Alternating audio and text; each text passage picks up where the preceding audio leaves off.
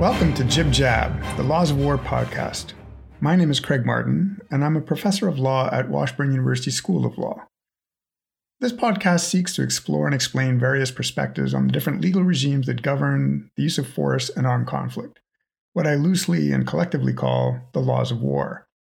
It's a podcast that hopes to provide conversations on hot topics and debates that will be of interest to experts in the field, but also seeks to help make these areas of law and policy more intelligible and accessible to the non-expert.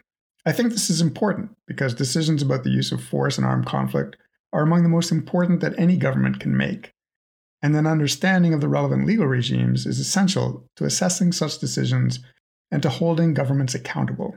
So this podcast hopes to contribute to improving the public discourse on these issues. Our guest today is Professor Terry Gil from the University of Amsterdam Center for International Law and also the Netherlands Defense Academy. Terry will be very well known to many listeners as he has written extensively on both jus ad bellum, international humanitarian law, as well as military law. And as Mike Schmidt indicated in the last episode, Terry was part of the panel of experts on the Tallinn Manual on the international law of cyber operations. I came to know Terry when I was a visiting scholar at the University of Amsterdam in 2019. He was one of several people there, along with Kevin John Heller, who's already been on the podcast, who made me feel very much at home at the Center of International Law. And Terry and I had several debates over my article on the unwilling or unable doctrine, which I was just finishing up at the time. We disagreed on many aspects, but I always came away from our discussions with what felt like a deeper understanding of the issues, and our discussions were always a lot of fun. So in today's episode, we're going to go back to some of those very issues. Terry recently published an article together with Kinga Tibori-Szabo called 12 Questions on Self-Defense Against Non-State Actors, in which they examine the justification of the use of force in self-defense against NSAs within the territory of a non-consenting state, where that territorial state is not exercising any control over or is not substantially involved in the operations of the NSA. In other words, where the armed attack of the NSA cannot be attributed to the territorial state, a situation in which many would argue there is not a justification for use of force against or within the territory of the territorial state.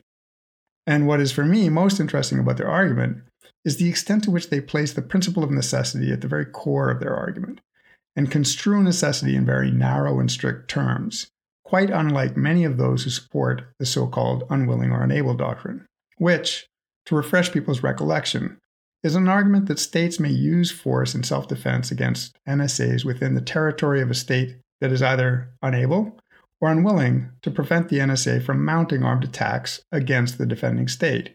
It's a doctrine that has been used to justify the drone strikes against members of Al-Qaeda in the Arabian Peninsula in Yemen, for instance, or insurgents operating in the tribal provinces of Pakistan. So with that, let me leave it there and get to our conversation. I bring you Terry Gil. Well, Terry Gil, welcome to the podcast. Thank you so much for making time for this. And as you know, before we dive into the substance, I've been asking guests to the podcast to share something about themselves, that's something a little off the wall or even just something that most of your colleagues might not know about you. Well, thanks for having me, Craig. It's nice to see you again after our time in Amsterdam. It is indeed. I enjoyed our talks and our meetings there. And well, I mean, I guess one of the things that characterizes me, if you want to talk about me a little bit, is people sometimes ask me, the Dutch are always very curious as to what brought someone who originally hailed from El Paso, Texas, to live in their country. And I say, it wasn't the weather. It didn't go for the climate. Although if I wanted to be a smartass, I suppose I could say that. But I've always had this fascination for Europe and its history and culture. And so it was a sort of a interesting thing for me when my first exposure to any place outside the United States, except for a few border towns in Mexico, since I grew up in El Paso, I knew a few of those, but was Amsterdam in 1967. When the June 1967 war broke out, my parents were on their way to Saudi Arabia. My dad had retired just from the Army after 22 years in the Army. In the last years he was in the air defense school at Fort Bliss in El Paso, teaching NATO and other countries surface-to-air missile technology, how to work with Hawk and Nike Hercules before that. So when Saudi Arabia decided to buy Hawk, after he'd retired, he was looking for a job in the school system, but that seemed to fit him pretty well. So he headed off there to basically do as a civilian what he'd been doing the last years of his military career. And we ended up in Amsterdam for over a week waiting for permission to travel on. And I kind of fell in love with the place. It was so I went back to my old love later and have decided to marry her. So that's why I live there. That's great. Wow. And, given my time in Amsterdam a couple of years ago, I can totally understand why you fell in love with the place. So it's such a great city. Well, turning to the substance, we could talk about so many different areas of both jus ad bellum and jus in bello. You've written a great deal on both areas of law, but I thought that one of your most recent articles, co-authored with Kinga Tibori-Szabo on self-defense against non-state actors, would be a really interesting focus for our discussion. It's obviously an area of considerable debate, and indeed, you and I have had opportunity to debate some of those aspects in the context of the unwilling or unable doctrine. But in this article, you really focus on the centrality of necessity to the analysis in a way that's really interesting and arguably important and different from many of the other arguments on this issue. So before we get to necessity, though, maybe I should just turn it over to you and you can sort of walk us through the very methodical argument that you and Kinga make about why it is that states are entitled to use force in self-defense against non-state actors within the territory of a non-consenting state. Right. Okay, well, I'll kind of try to summarize the article without, being too prolix about it, I hope. There's a whole debate about, of course, that goes beyond just the most recent stuff that's come out. It's been around really for quite a while, whether or not self-defense applies outside the interstate context. In other words, whether it in principle is applicable to an attack by an armed group, which is not operating under the control or substantial influence of another state. I'd say that debate goes back at least a decade, if not longer, and that certainly it is gone through various stages, and the unwilling and unable thesis is one part of that.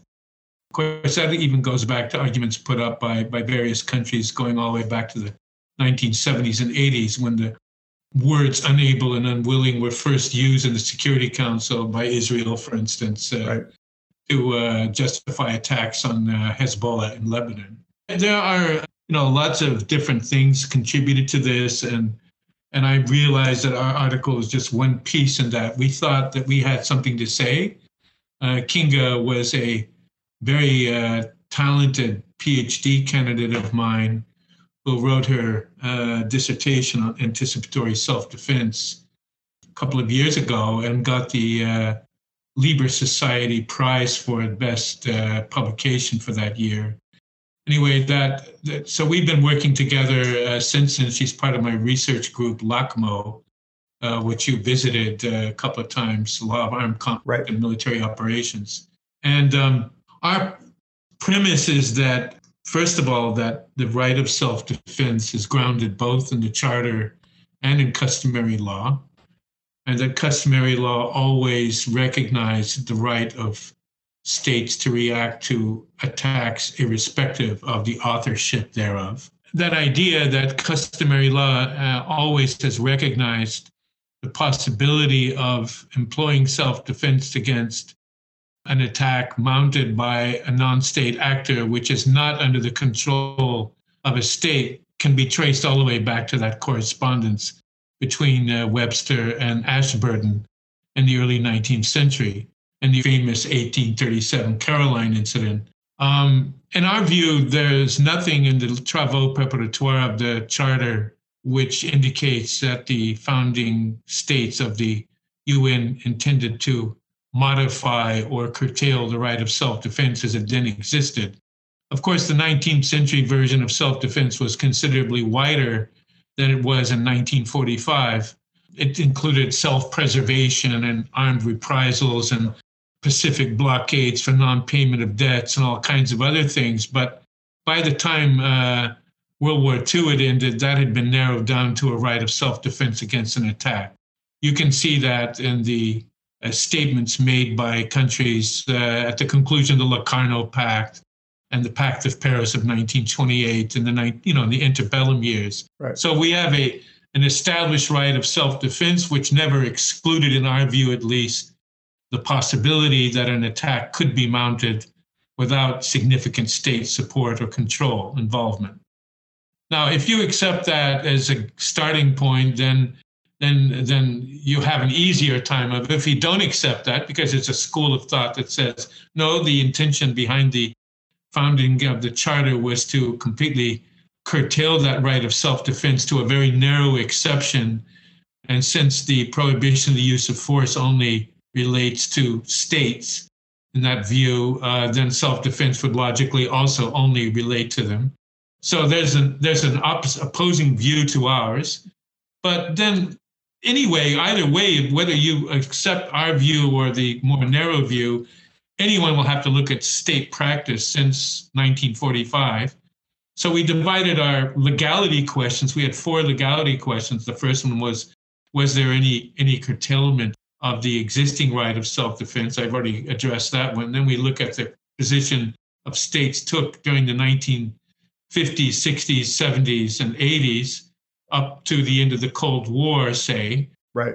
Was there any practice there that showed a clear change in the law?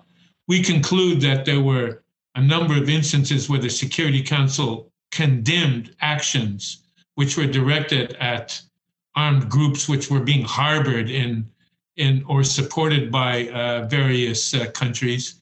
But we don't see from that the state practice or the Security Council statements any intention to change the law in the sense of only allowing self-defense in cases where state is involved.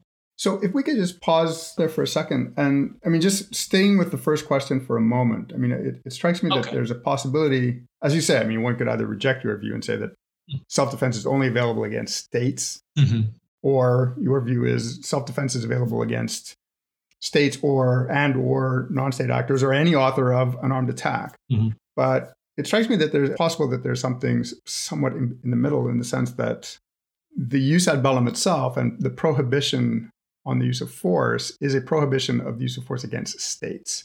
And so it's not to say that states are not permitted to use force against non-state actors, but it is perhaps to say that the use of force against non-state actors, if they're not within the territory of some other state, or if they're not the proxy of some other state, isn't really a matter that is within the scope of jus ad bellum at all, right? So if a pirate group launches what would constitute an armed attack against the United States, and the United States uses force against that pirate group on the high seas, that's not really a jus ad bellum issue, right? It's not really necessarily an act of self-defense as contemplated by Article 51 of the Charter. It's just simply a use of military force against a pirate group on the high seas. Right. But it becomes a jus ad bellum issue if and when that non-state actor is operating within the territory of another state, and the use of force against that non-state actor is also going to be, by necessity, a use of force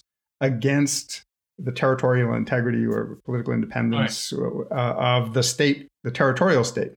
And so... Well, let me address that question. I mean, the question of piracy is a separate one, I would say. It's, first of all, it happens in the international commons.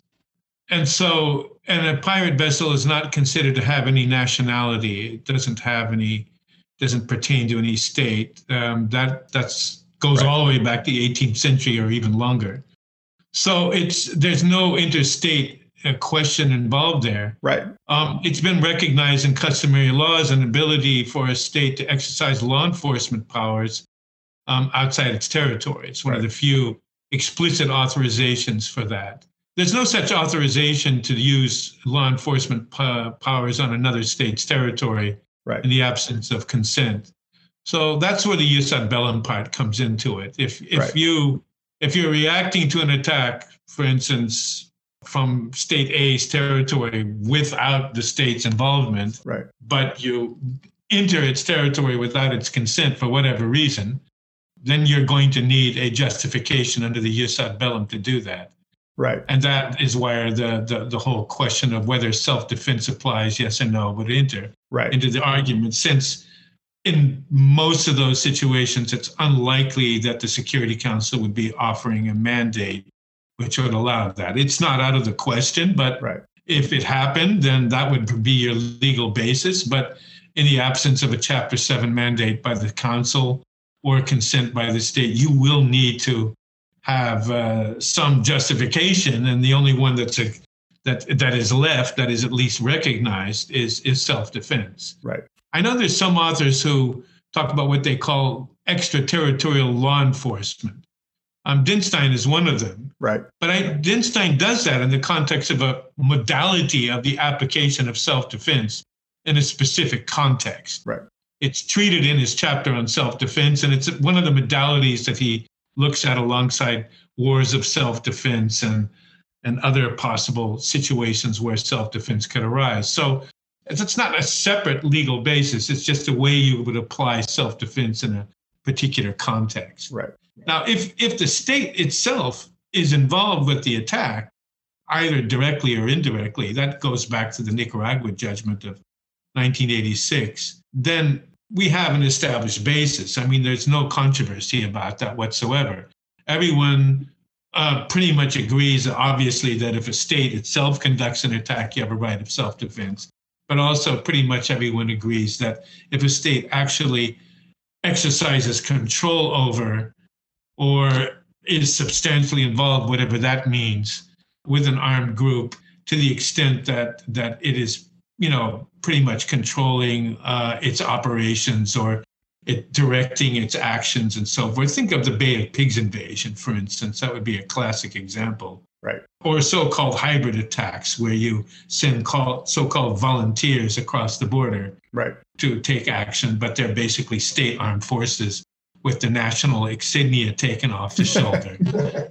So those are easy. Those are easy cases in terms of attribution. right, Where the real difference of opinion lies, I think, is whether or not actions by armed groups, say, take it, for example, Al-Shabaab in Somalia, which don't have any state which is controlling them, right, but are capable of mounting large-scale operations on their own account, both within the country and outside the country, on an ongoing and sustained basis. Whether that type of situation could give rise to self-defense, even in the absence of consent of the territorial sovereign. right, Obviously, if there's consent, then we don't need self-defense because we've got consent and there's no violation of that state sovereignty. right. So that's where I think the controversy is. Right. So, and just to put it in a nutshell and sharpen the point, the issue is, the question is not whether you can use force or whether self-defense is permitted against non-state actors per se, but it's whether self-defense is permissible against non-state actors that are not under the control of the territorial state, but are within the territory of a territorial state, and whether they can be used against those non-state actors without the consent of the territorial state. That's the only situation where self-defense would be relevant, actually, in its outside the usual context. Yeah. Right. And so much of the question then arises really on this question of, well, what do we mean? And you sort of touched on this.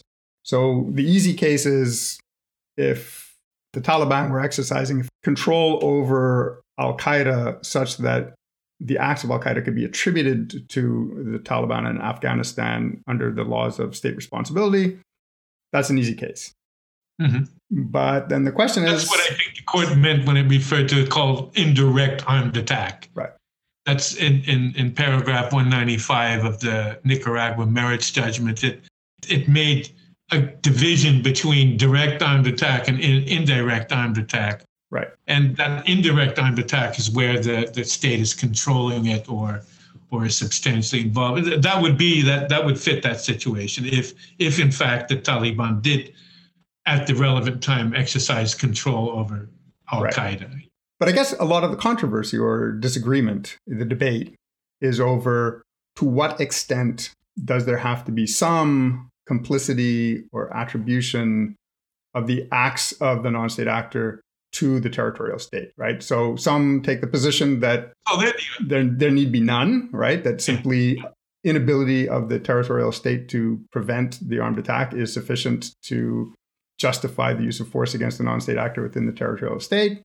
Others, and I put myself in the camp of saying, no, there has to be you have to be able to attribute the actions of the non-state actor to the state in some way, even if it is simply by virtue of the territorial state being unwilling and refusing to consent to a use of force to prevent the ongoing or continuation of the armed attack.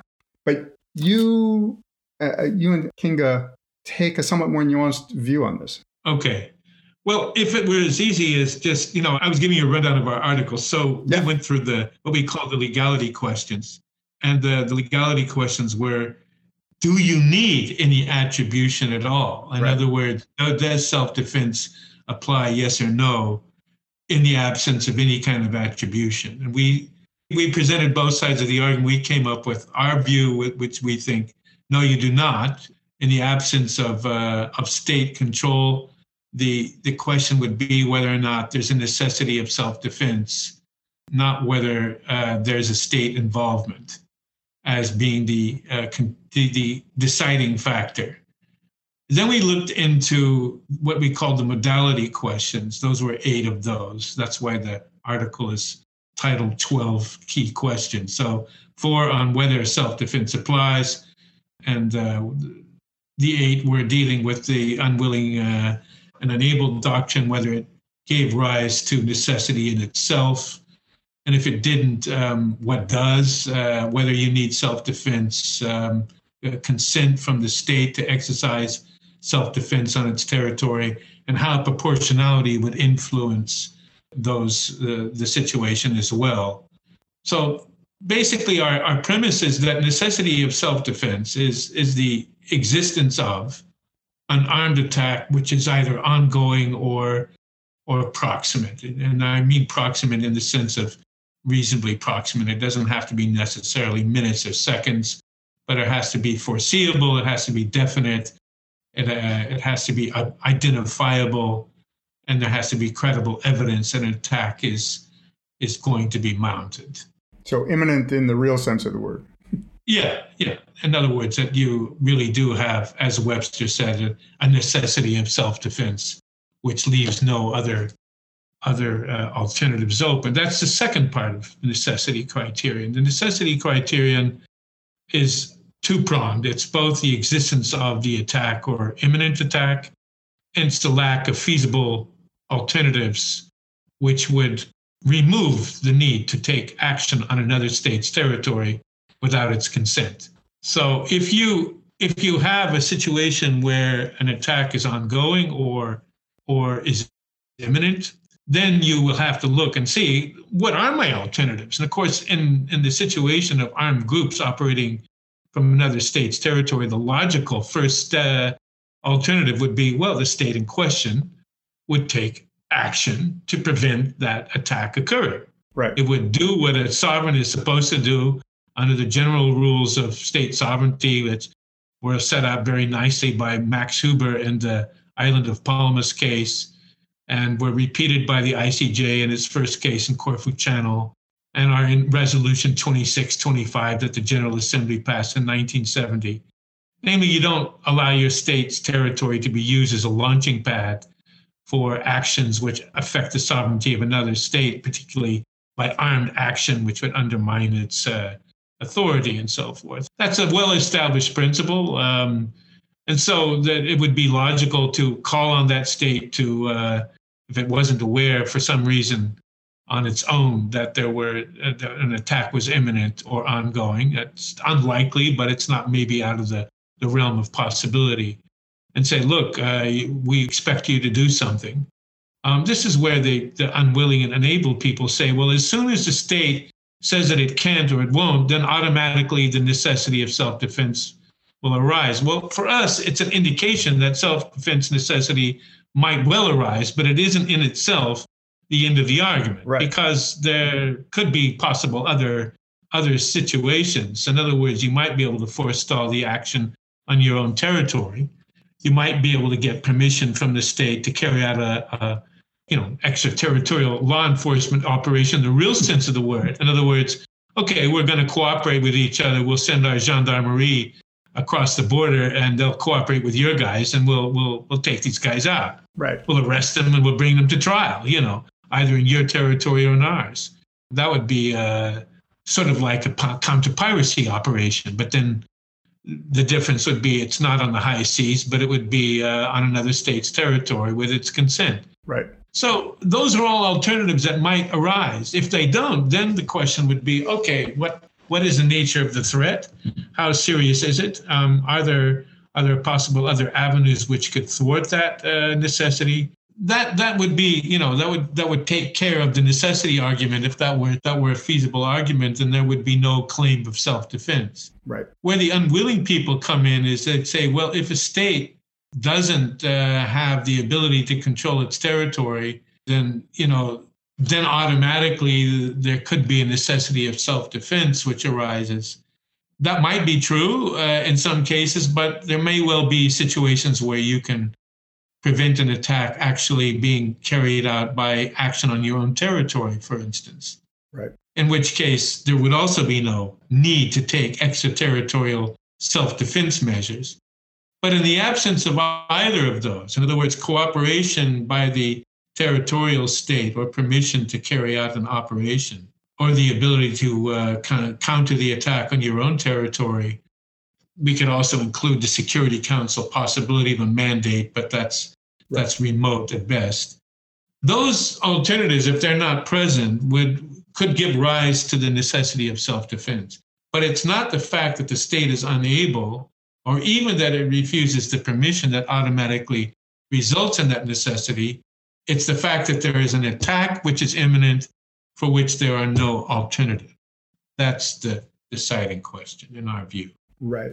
But isn't it possible that that's just sort of the flip side of the coin, in the sense that if the state is unable to deal with the threat, and the defending state has gone to the territorial state and provided evidence that an attack is imminent or that an attack is ongoing, and the territorial state is still unwilling to allow the defending state access or to use force, to consent to its use of force against a non-state actor within its territory, doesn't that move the unable state down the spectrum to be more of an unwilling state? And at that point, it comes within the scope of what the ICJ called substantial involvement in the activities of the non-state actor. I mean, it's not control, but it is substantial involvement in the sense that it is now permitting, in violation of the principles in Corfu-Chano that you mentioned, the no harm principle, it's permitting this non-state actor to engage in armed attacks and is unwilling to allow the defending state to react. Doesn't it then become substantially involved such that you can say it's complicit, and that to some extent the attack can be attributed to it? Not necessarily, and certainly not in all cases. We looked at unable, and we looked at 3 different possible situations where unable might arise. Of course, those are rough kind of categories. They could be a little bit more nuanced, but we look at, for instance, there could be a situation where the government, the state basically implodes and the government ceases to function effectively, like Somalia was for many years. That's one situation of unable.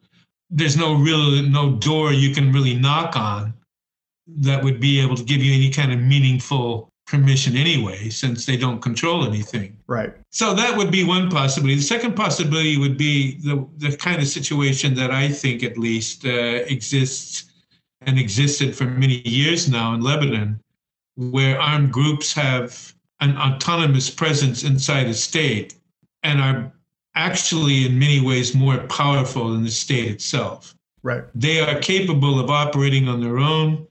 The government may not have any desire to have them on its territory, but there's not much they can do about it. And Lebanon is a good case for that. I lived in Lebanon for quite a few years. I did my high school there. When I was there, but yeah, between 1967 and 71, when I was there, it was still more or less still functioning reasonably well, but I was already noticing the writing on the wall towards the end of the time I was there. That started after the so-called Black September, when PLO groups moved from Jordan, were driven out of Jordan by the Jordanian army, and they relocated to Lebanon. And then after I left, of course, the Lebanese Civil War broke out a couple of years later in 73, lasted for a long time, and ended at with intervention from outside, but with, still large armed contingents, maintaining a presence in the country, and particularly Hezbollah is one that comes to mind. Whether or not the Lebanese government, you could argue whether or not Hezbollah is an arm of the Iranian government or the Syrian government. I don't think it is. I think that there's substantial involvement. That's what I would call substantial involvement. Right. I think there's substantial involvement of the Iranian government with Hezbollah without necessarily controlling it. But I don't think that the Lebanese government is capable of controlling it, nor has it really substantial involvement, even though in some cases there were Hezbollah people in the government of Lebanon, several ministers. So that would be a second possibility. The armed group is sort of carved out its own territorial space and operates alongside a government as a sort of parasitic presence, a flea on a dog or whatever. And it basically operates on its own. And I would argue from what I read that was kind of the situation there was cooperation, there was certainly some degree of ideological affinity and support, but there was certainly no control by the Afghan government over al-Qaeda in 2001, even though there was a large degree of whether you would characterize that as substantial involvement or not would depend on what your definition of that term is. The problem with that term, even though it was used by the court in the 1986 decision, it wasn't defined. Right. There's no definition of what it actually is.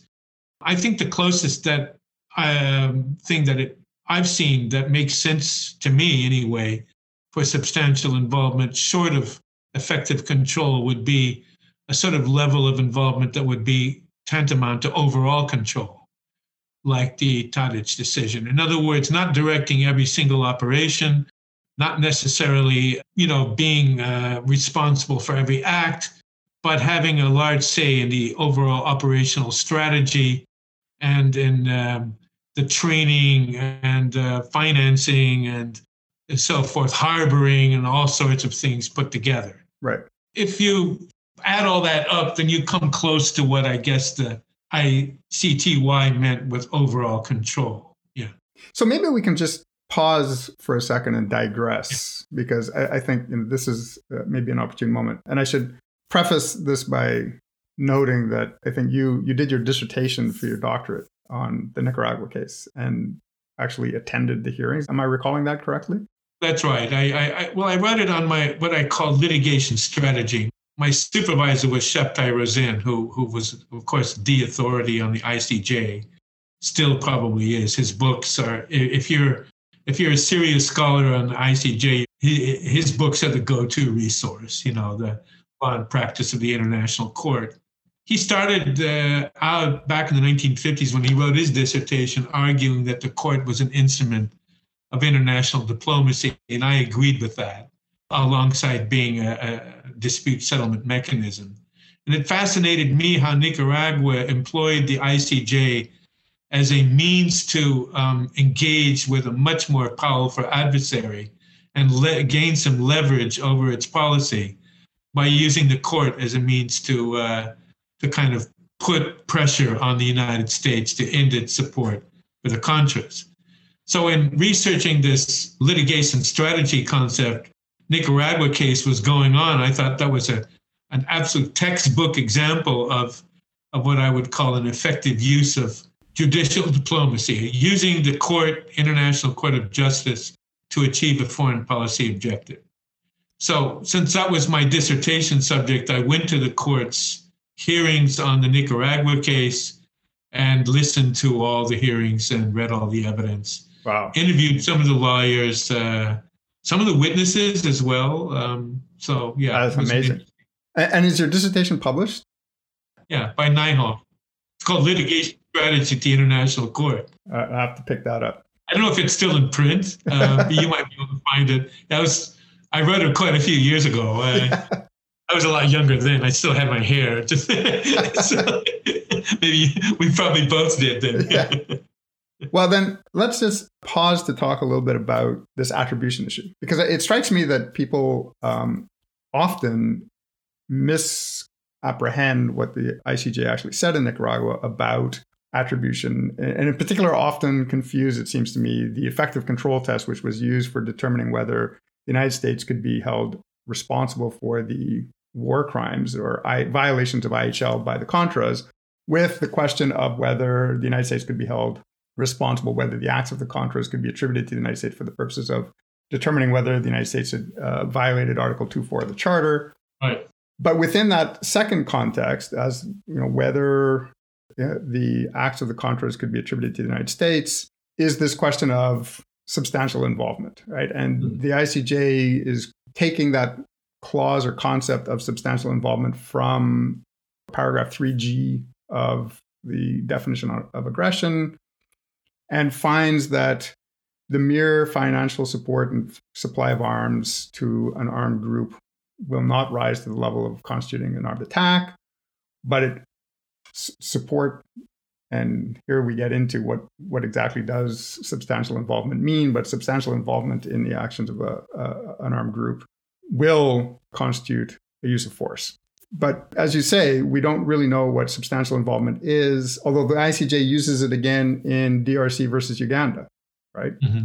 So do you have sort of thoughts on... Well, yeah, I don't want to get into all the weeds of the Nicaragua case, but essentially the court found the United States responsible for violating both the non-intervention principle and the use of force prohibition because of a number of things that it had done. It was a matter of public record that the United States isn't very good at what it calls covert action. It's not very covert at all. So it was all published in all Congress. And all this stuff was cited back to the court during the hearings. So there were, funds being appropriated to support the Contras. There were statements by high government officials in the Reagan administration saying that they supported freedom fighters called the Contras. And even the so-called covert action by the CIA off the coast of Nicaragua, laying mines off its coast, were not very secret. So all this was really pretty clear. Nicaragua didn't have a whole lot of trouble proving that. So there was involvement with the United, even though the court didn't think that the United States set up the Contras, they found that the United States had financed, equipped, and helped plan some of the operations of the Contras over a period of several years. Now, the question of whether or not it amounted to an armed attack, this sort of financial and logistical support, came up in the context of the United States plea of self-defense. Right. There's a justification that the United States raised before the court in the earlier phase and before the international community at large, was that it was acting in self-defense, primarily collective self-defense of El Salvador, as a result of the Nicaraguan support for various leftist militias operating at the time in El Salvador, the FMLN group, it was called. The court found with regard to that even though there was some evidence that the Nicaraguan government had provided some financial and logistical support to the FMLN for a period of a couple of years, that the evidence for the period after that was lacking. Whether or not you agree with the court's finding is another question. I didn't, but in that sense, I agreed very much with Judge Schwebel's dissent, that the court ignored a lot of facts.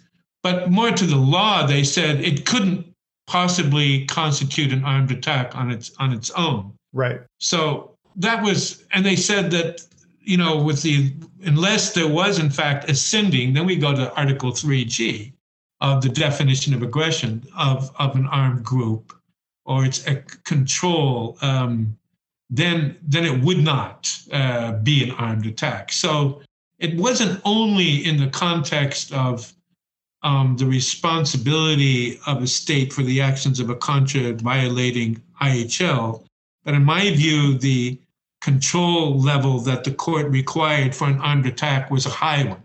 Right. They've raised a very high threshold, saying you would have to go beyond mere harboring and logistical and financial support and training and so forth, and actually be sending these people across the border or controlling their operations for it to be an armed attack attributable to the state. And at the same time, that would also be the relevant level of attribution required to, for instance, attribute violations of Common Article 3, which came up in that context. Right. And so the court raised that bar very high. With regard to leaving aside the effective control for state responsibility question, with the jus ad bellum, of course, that caused quite a bit of dissent even at the time the decision was made. Two of the judges, of course, Strabel and Jennings, were not in agreement with the court's standard. I think that they made some compelling arguments in the sense that if you raise the threshold so high that an armed attack can only be a grave act, which is, if it's carried out by an armed group, actually sent by a state across an international frontier, that leaves quite a bit of space open for states to use armed groups as proxies without there being any kind of lawful response to that outside your own territory. Right.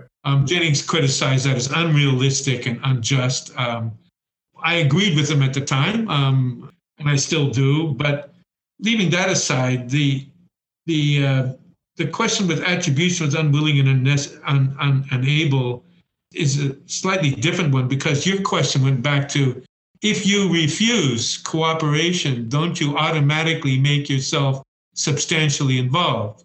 And my answer to that is no. If substantial involvement means that you have to be training, equipping, providing assistance and advice on operations and that type of thing without actually exercising control, right, then mere refusal to allow a state to conduct a military operation on your territory wouldn't automatically translate into that, I don't think. Okay.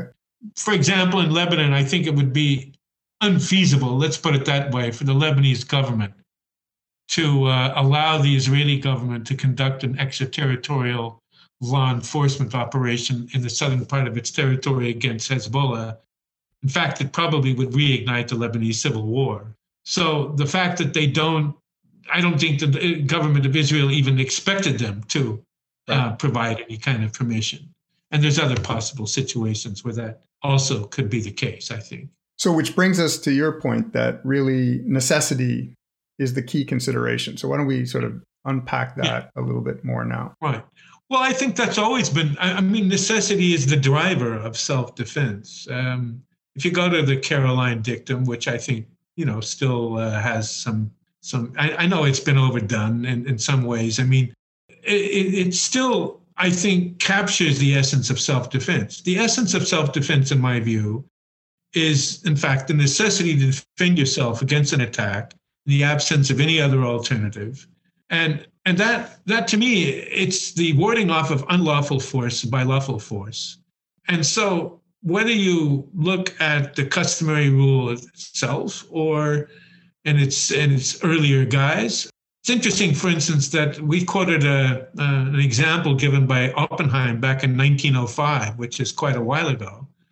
By this time, self-defense had already become a distinct part of what had been earlier self-preservation, a century earlier. And he said, well, if there was a band of armed men who were going to mount an attack against your territory, and, the government was capable of forestalling that, then there would be no necessity. But in the situation where it would not be possible to do that, or would be inadequate under the circumstances because of conditions that were posed or impossible to get to cooperate without, for instance, compromising your own defensive action and so forth, warning them, for example, that an operation might be taken against the group, then the necessity of self-defense would arise. And the interesting thing is that Oppenheim said that in 1905 as for him a clear example of the necessity of self-defense.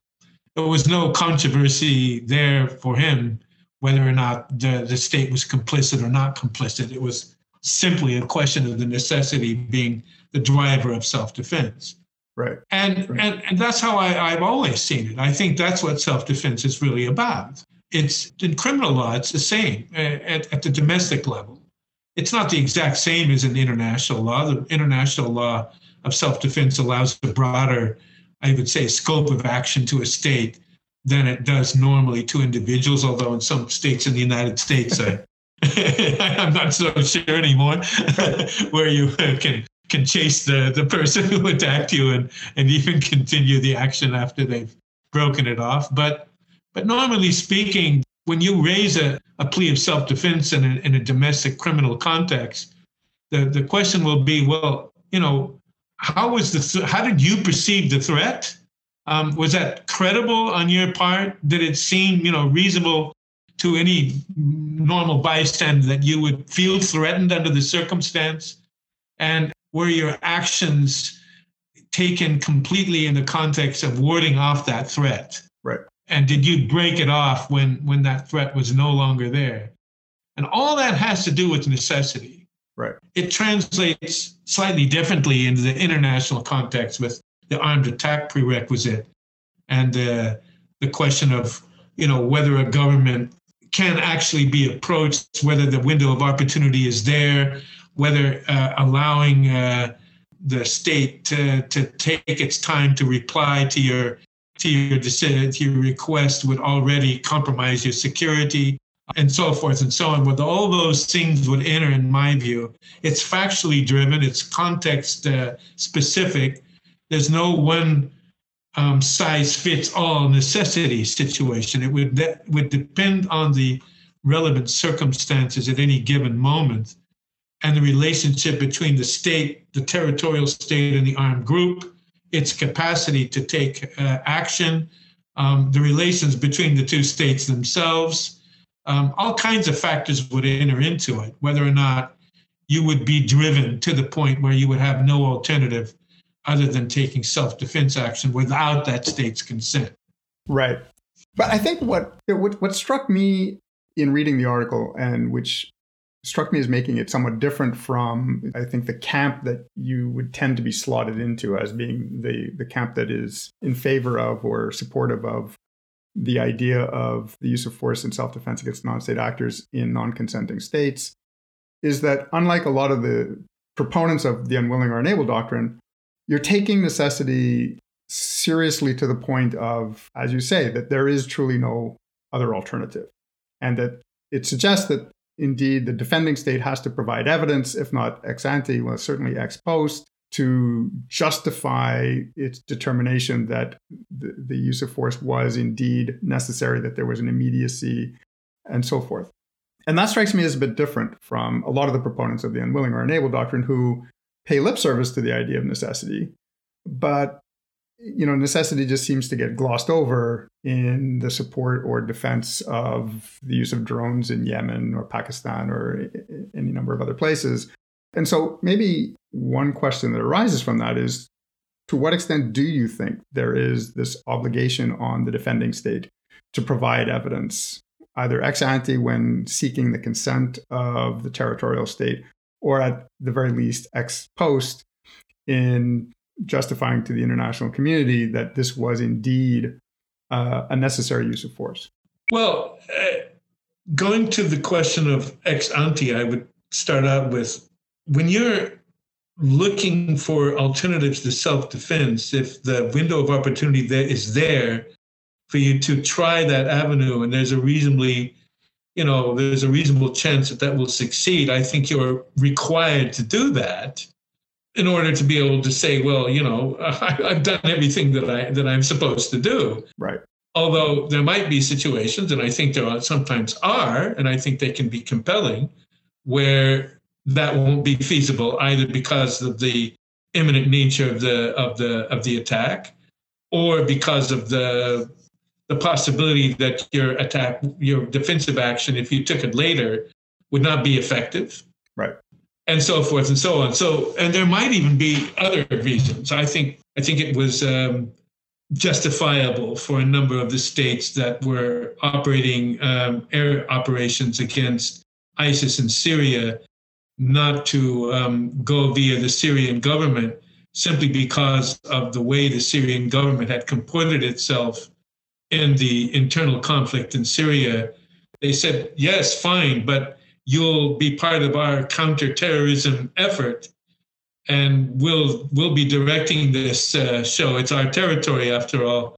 Cooperating with a government like that, which used poison gas against its own citizens and bombed hospitals systematically, was probably not an option that some governments wanted to follow, and I think justifiably. So there are a number of reasons why you might not first knock on the door and provide all your evidence. But you are always, it seems to me, first of all, you'll report any act of self-defense. You are required under Article 51 to do that to the Security Council. And Dinstein, I think, has a good point when he refers to what he calls a 2 phases rule. The first report is one where you're setting out your reasons why you're doing it, and you're notifying all actors, including the territorial state and the international community at large, that you're exercising self-defense. The council then has the option to terminate your operation if it so chooses. It has that power under Chapter 7. If it takes action itself, which would remove the necessity of self-defense. So that's an option that's open to the council. They have the last word. So that's a requirement under Article 51. And then while you're doing it and after you're doing it, you'll have to provide evidence that is credible. The exact degree of evidence is a question of some discussion, whether it's a preponderance of evidence or clear and convincing, or it certainly isn't beyond a reasonable doubt, I would say. It's not a criminal court of law. Right.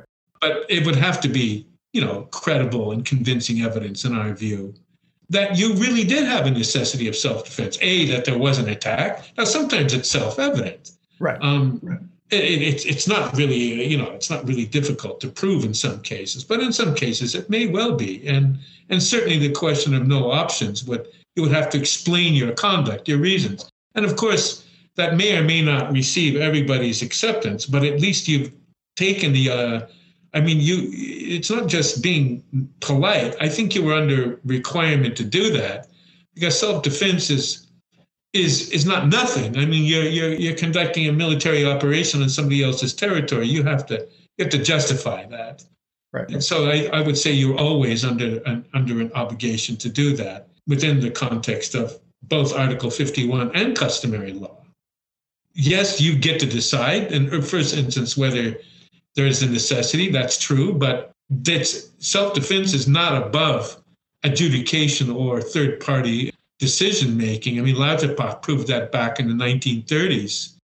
Right. And it strikes me that the one other aspect of your argument that, again, departs somewhat from what I would consider the mainstream of the camp that supports the unwilling or unable doctrine, is that your treatment of imminence is much more in line with the traditional understanding of imminence. We're going to actually have, I think, an entire episode on imminence, but perhaps you can just say a few words on how you understand imminence within the context of your argument on defending the use of force in self-defense against non-state actors. Well, it's a concept that is definitely temporally defined. That doesn't necessarily mean that that's the problem with the literal wording of the Webster prose from the 1837 incident. It looks like, unless a guy's actually pointing a rifle at you but hasn't exactly pulled the trigger yet, that's the moment where you would get to use self-defense. Right. That's close to what it would be in the criminal law context. Because we assume that the state has a monopoly of force and is capable of effectively enforcing the laws and so forth. So the fact that the guy across the street owns a hunting rifle or an assault weapon or whatever and doesn't like you, and you have had a lot of altercations, and you take it out of his bedroom, load it up, and fire it at you mowing your front lawn. Maybe someday, you don't know when and where, but it could happen. It's not imminence. Right. Either is just the preparation of walking into a room and taking the rifle down, or even loading it, necessarily imminent self-defense. But coupled with a number of other acts which point to a probability or almost certainty that an action is going to follow. That's what it's about, it seems to me. Now, in the international legal spectrum, it's a little bit different because we don't have a police force, and the Security Council isn't really a replacement for that, although it was originally intended to be that way, but it's never really functioned like that. So it's clear that I think that imminence can come in different. I know you can argue whether, a particular instance was or wasn't imminent enough to trigger self-defense. I know that people's views differ on the 6-Day War or the bombardment of the Osirak reactor. I would consider the 6-Day War to be a justified anticipatory self-defense claim.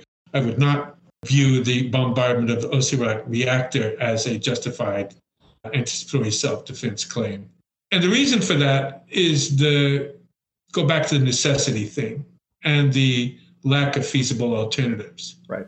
That's where it really comes home. I mean, as I said, on our way to the Middle East, when in 1967, we had to break our trip because of the 67 war. So I've never really forgot. I've read quite a bit about it since then. It had quite an influence on my life, I guess, even though I wasn't there at the time. But the situation was, of course, the whole series of acts had been undertaken. The UN peacekeeping force had been sent away. There'd been a mobilization of forces in Egypt. They'd been sent to forward positions. A general command had been formed between Syria and Egypt and Jordan and so forth. And there had been verbal threats made about the continued existence of Israel. So the Israelis, maybe they use it as a pretext. I know that some stuff has come up later that might cast doubt on some of the facts as they appeared at the time. But you only can judge facts as they appear at the time, it seems to me, and right. Not what you know the next day or the next week or year. And at the time, it seemed credible that Israel was faced with the real possibility, probability even of an attack occurring within a fairly short time frame.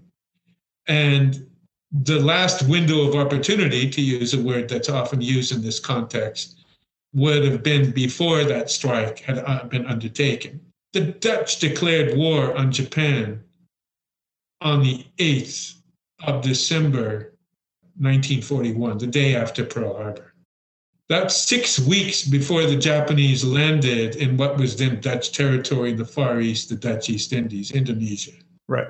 So when the Dutch declared war, there was not yet a landing on Dutch territory. They had formed an alliance with the United States, Britain, and Australia. They tried to forestall a Japanese attack. They lost the Battle of Java Sea. A lot of streets in the Netherlands are named after the admiral who was in charge of that Allied fleet in the Java Sea, Karel Doorman, who went down with his ship and is a hero in the Netherlands. Anyway, the Tokyo Tribunal ruled that the declaration of war by the Netherlands was not in violation of international law at the time, the 1928 Paris Pact of Paris, Calais-Briand Treaty.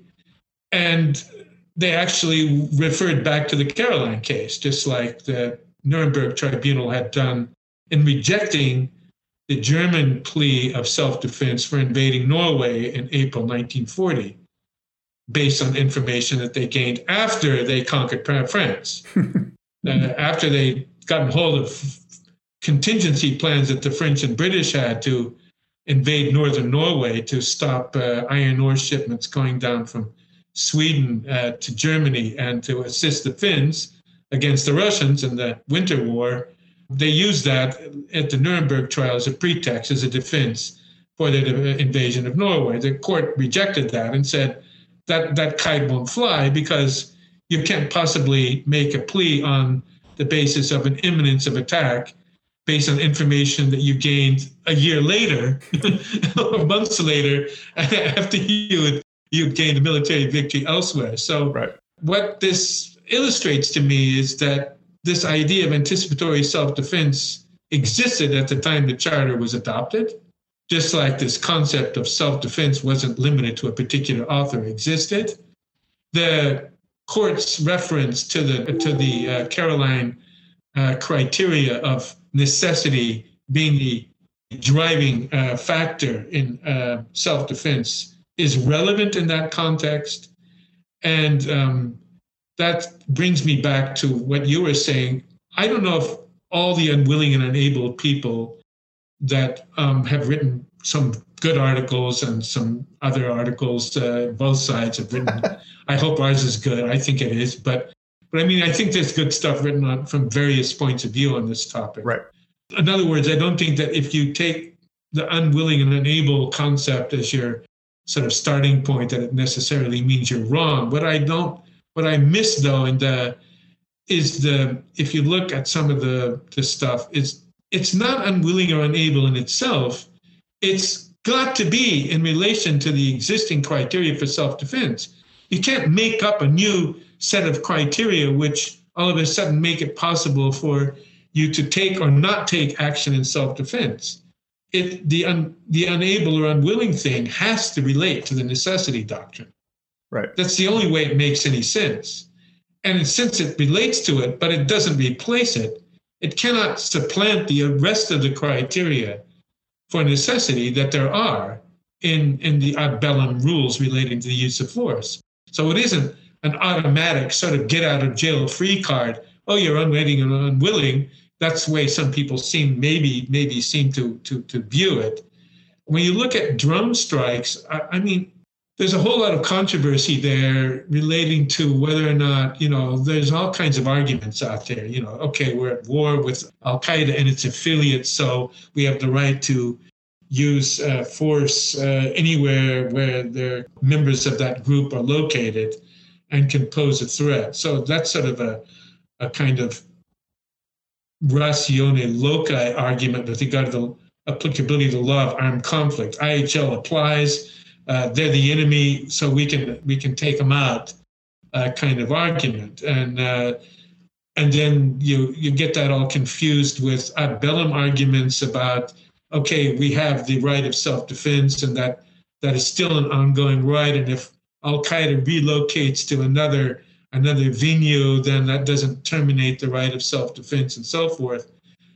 The whole problem with a lot of that is that it seems to me that you're losing sight of the specific context of 9/11. 9/11 was based on, the reaction of the international community to 9/11 was based on a specific set of circumstances that existed at that time in Afghanistan, and doesn't necessarily translate to anywhere else.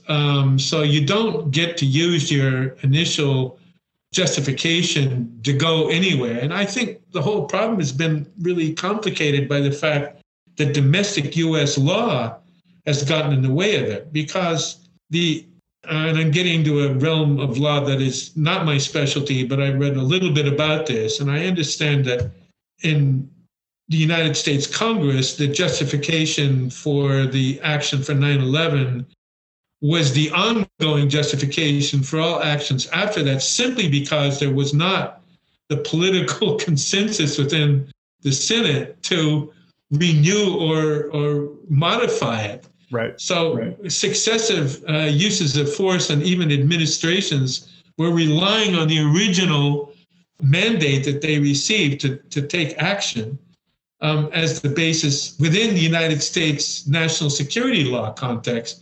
But that doesn't necessarily have anything, in my view, at all to do with international law. It should, but it probably doesn't. Right. So So because of that, because there wasn't a new justification given, there wasn't a new request made, which was debated and approved by the Senate to, okay, now you can use force in Yemen. Now you can use force in consultation with the government of Nigeria against Boko Haram. Now you can use it here, there, or in Algeria or whatever.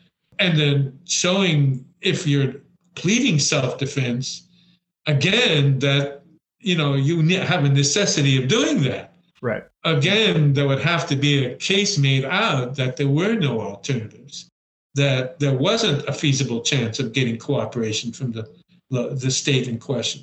And that might be a very different kettle of fish, depending on where you're talking about. So,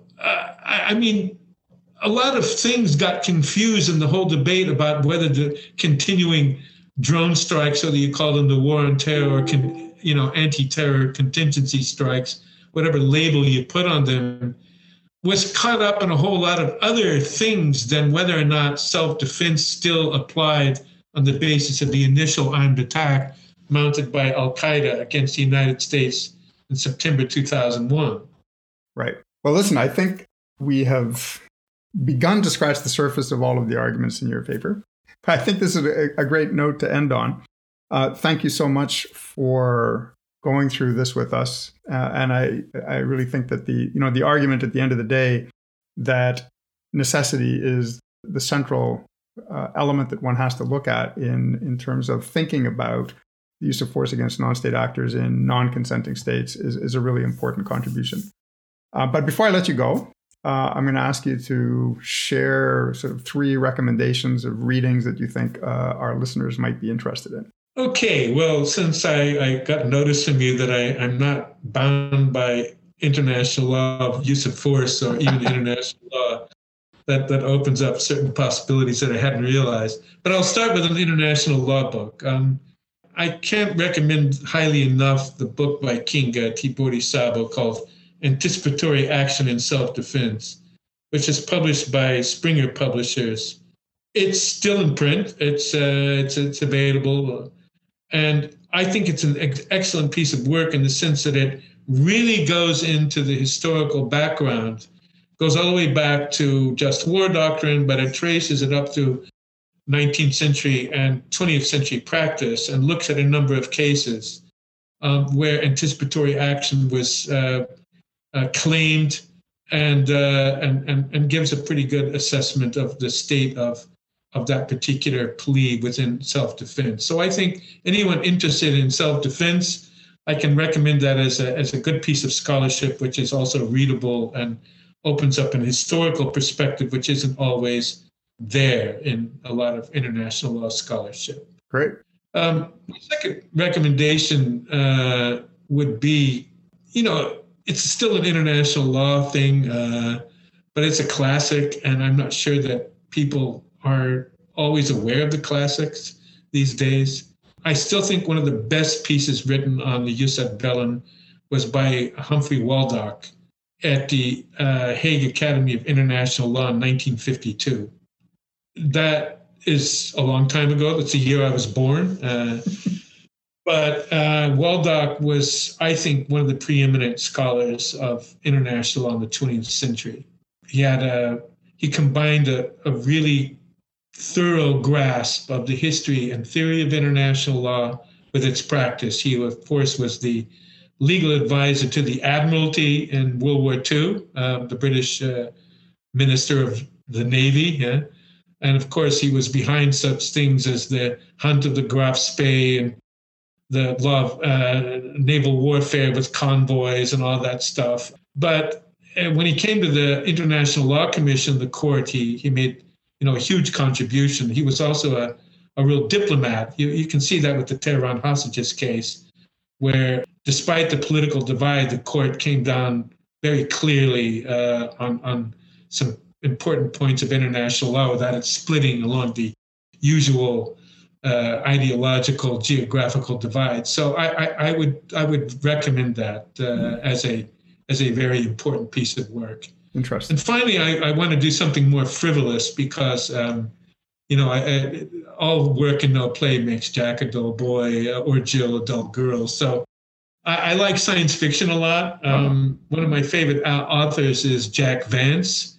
Jack Vance is, maybe not as well known as some of the Asimov or Heinlein, perhaps, but I think he's written some really good stuff. The book I'm going to recommend, though, isn't really a science fiction book. It's more of a fantasy book. It would be more in the Tolkien realm. And it's called Maduk and the Green Pearl. It's a trilogy. But the first one in that trilogy is called the Maduk, Madouc.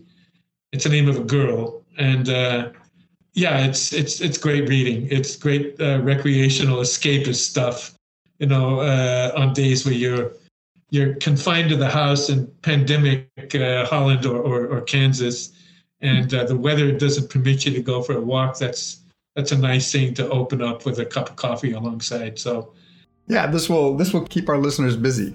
Well, listen, Terry, thank you so much for taking the time to be with us today. This has been wonderful. Lots of food for thought for our listeners. Stay safe, and hopefully post-pandemic we can catch up again over a pint in Amsterdam. I'm looking forward to that very much. Thanks very much for having me. And thanks to all of you for listening to this episode of Jib Jab, the Laws of War podcast. Tune in next episode where we have something of a different format for you. It'll be a little bit of a surprise. And we have a few other episodes after that already lined up, dealing with the issues of imminence, the protection of civilians in armed conflict, the official Japanese government views on the Jus ad Bellum regime, and much more. And again, if you have any comments, feedback, critiques, or suggestions for future episodes, please do send me an email. My contact info is also on the website at jibjabpodcast.com. And you can find links to the material discussed today and the reading recommendations, as with those of every other episode, on our website as well. And if you're enjoying the podcast or finding it helpful, please do spread the word. Share it on Facebook, Twitter, LinkedIn, or mention it in your blog posts. And do tell your friends, colleagues, or students all about it. You can, of course, follow us on Twitter at JibJabPodcast for updates on coming episodes. This podcast is produced and edited by me, Craig Martin. The opening music is by Dream Machine, used on a Creative Commons license. Until next time, stay safe.